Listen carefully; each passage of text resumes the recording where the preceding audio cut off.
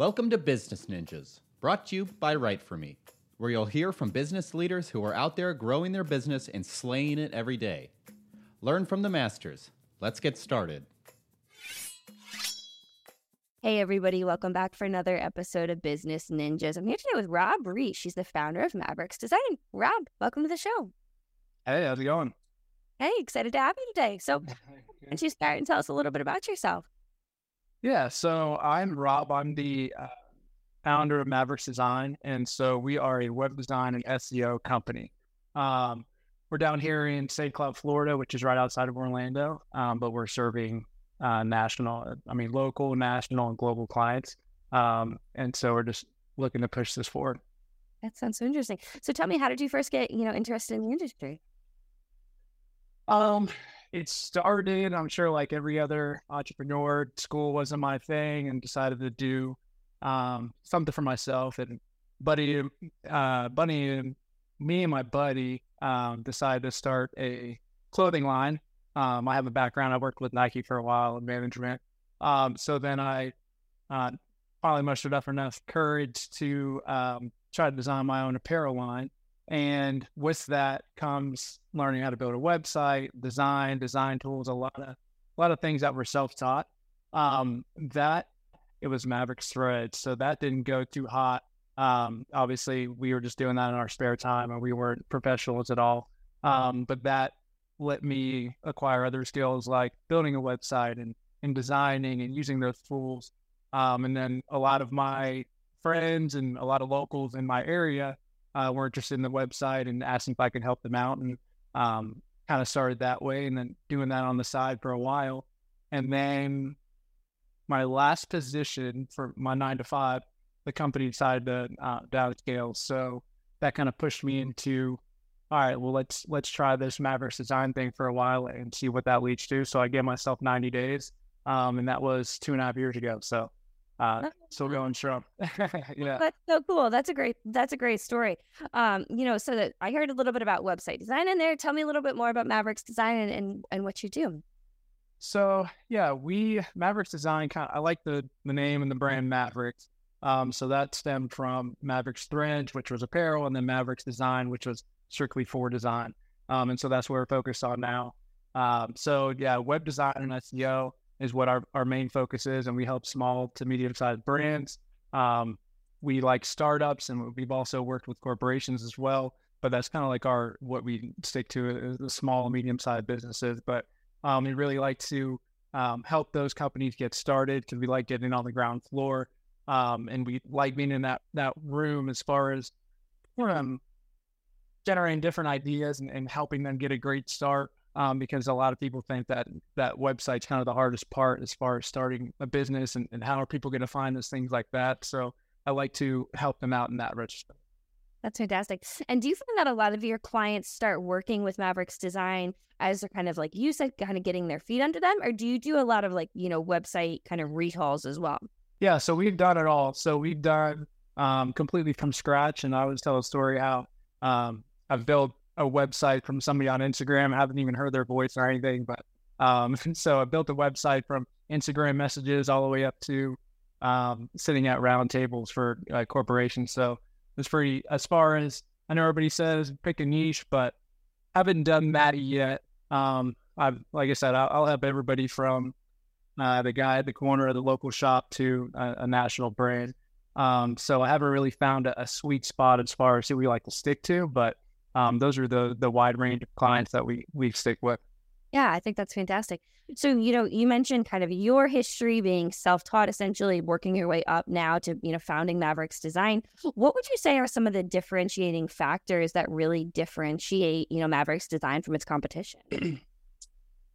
I think being from St. Cloud, it's a very small town in Florida, and well, not so much anymore, but I guess being authentic and just being a genuine good dude, I think that kind of helps build the foundation for Maverix and for the company and what we're trying to do. And I think that clients appreciate that. It's not just, oh, hey, this is Rob, and then next time you talk to me, I pass you over to an account manager that you never hear from me again.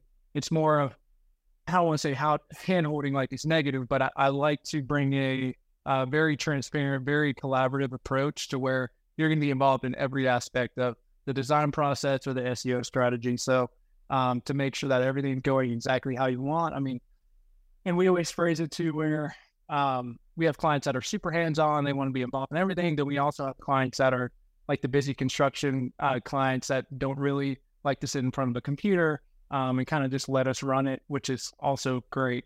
So we have that ability to kind of adapt to either client. And yeah, like I said, I think it's the authentic and that collaborative approach that we have that clients really like. And I think they can see that. So you mentioned before you gave yourself 90 days, 2.5 years ago.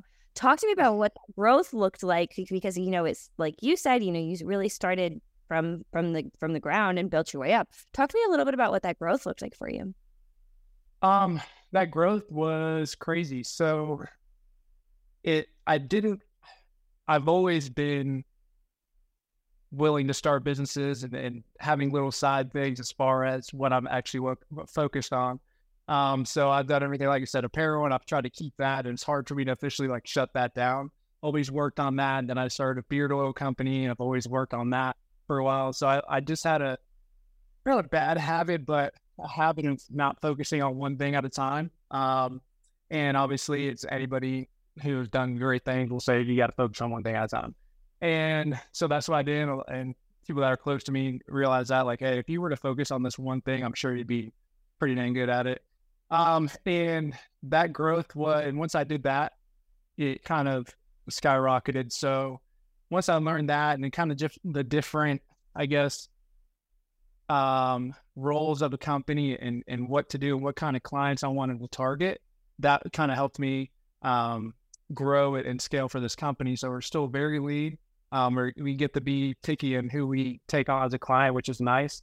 But as far as that growth, it's I've always been the kind of guy to say yes and figure it out later type of guy. So I've grown by trial by fire type of thing, to where if someone asks me to do it, or a client that I've been working with for a while asks me to do, I'll definitely figure out a way to and help them out. I'm very resourceful in that way. But as far as that growth goes, it's been crazy, and I'm lucky that when I first got started, my finances were my financial responsibility is pretty minimal. So I didn't have a massive home loan. I don't have 5 kids. I didn't have 3 vehicles to pay for. So I think it was I just took advantage of that small window that I had, and just didn't look back, or didn't, stop or look back, and just kept going. And then I'd look down and I'm like, oh crap, we did this much, or we helped these many clients this year. And at the end of the year, it's always nice. Because I never really look at sales or anything like that until I go to tax at the end of the season, and I'm like, oh wow, okay, cool, we actually did this much, which is awesome. So yeah, I just kept my head down and just, hate to be cliche, but just kept grinding with my company and the possibilities of this, because didn't really see an end point, didn't really have a set goal. So it's just more fun, and it's still fun to build this thing and build this company. That's fantastic. And, to get a little more technical, I'm curious to pick your brain and kind of hear, when you are doing designs and, working with companies, are there different factors that you prioritize to not only deliver, a great looking product, but also effective results for your clients? As far as the process and the approach. Yeah. So like I said, there's 2 different clients. So it all depends. I mean, we've also had those clients that they don't want to be involved, but the product that gets delivered, they don't like, and they couldn't tell us why. So that's kind of different. So we got to do our best in terms of that way. And I've definitely since then have structured better ways to extract that information that we need. But it's very front loaded. So we try to, I know everybody hates the questionnaires and everybody hates sitting down for an hour or whatever, but you definitely have to do that with these clients and with people, because it's you got to make them realize that it's their baby. It's not a cheap service. It's not a cheap thing. It's not, you're not just buying a pair of shoes. It's a business. It's a website. It's a digital window to your brand and to your business and what you're doing. So I think with thorough questionnaires, discovery calls, like I said, being very collaborative, every step of the way. And if I were to show you my checklist of things I do for every service or everything we do for a client, it's kind of tedious, but every step of the way, I want to make sure, hey, before we go on to this section, is this okay? Before we go to this page, is that okay? Before we go into development, is this how you want it? And make sure we get enough feedback to where we'd be able to not get caught in, like scope creep kind of, to where it just keeps building on and there's 20 revisions for one page, things like that. So I think, like I said, being very collaborative and transparent and say, hey, we're going to do this for that. And then there's a lot from there, we do a lot of competitor research and industry research and see what they're doing to see who's doing it good and how we can do it better. And that's everything from like call to action buttons and nav bars and hero images and how the page is structured, different layouts and what the mobile viewpoints are. So there's a lot of things that people don't from the outside like really are aware of, but all those little things, I can go into different principles, but there's so many things that make up a great website that's not just pretty or good looking, but also converts. And like a roofing company does not care if your website can do 360s and spins and backflip, just wants to phone the ring, just wants inquiries. So that's one thing you kind of have to tailor. Whereas if you're going to do an art museum, that's a little different. So it really depends on how well you're willing to adapt to your client and to the brand and the industry. So that's been the fun part too. That's part of the reason why I never really wanted to niche down, because it's like, I don't want to just do construction forever, research forever, or trucking companies forever, or dentists. Like I want to hit them all. I want to try it all. Just trying to find one that I like and have success with it. Yeah. Keep every day new and exciting. And, Sure.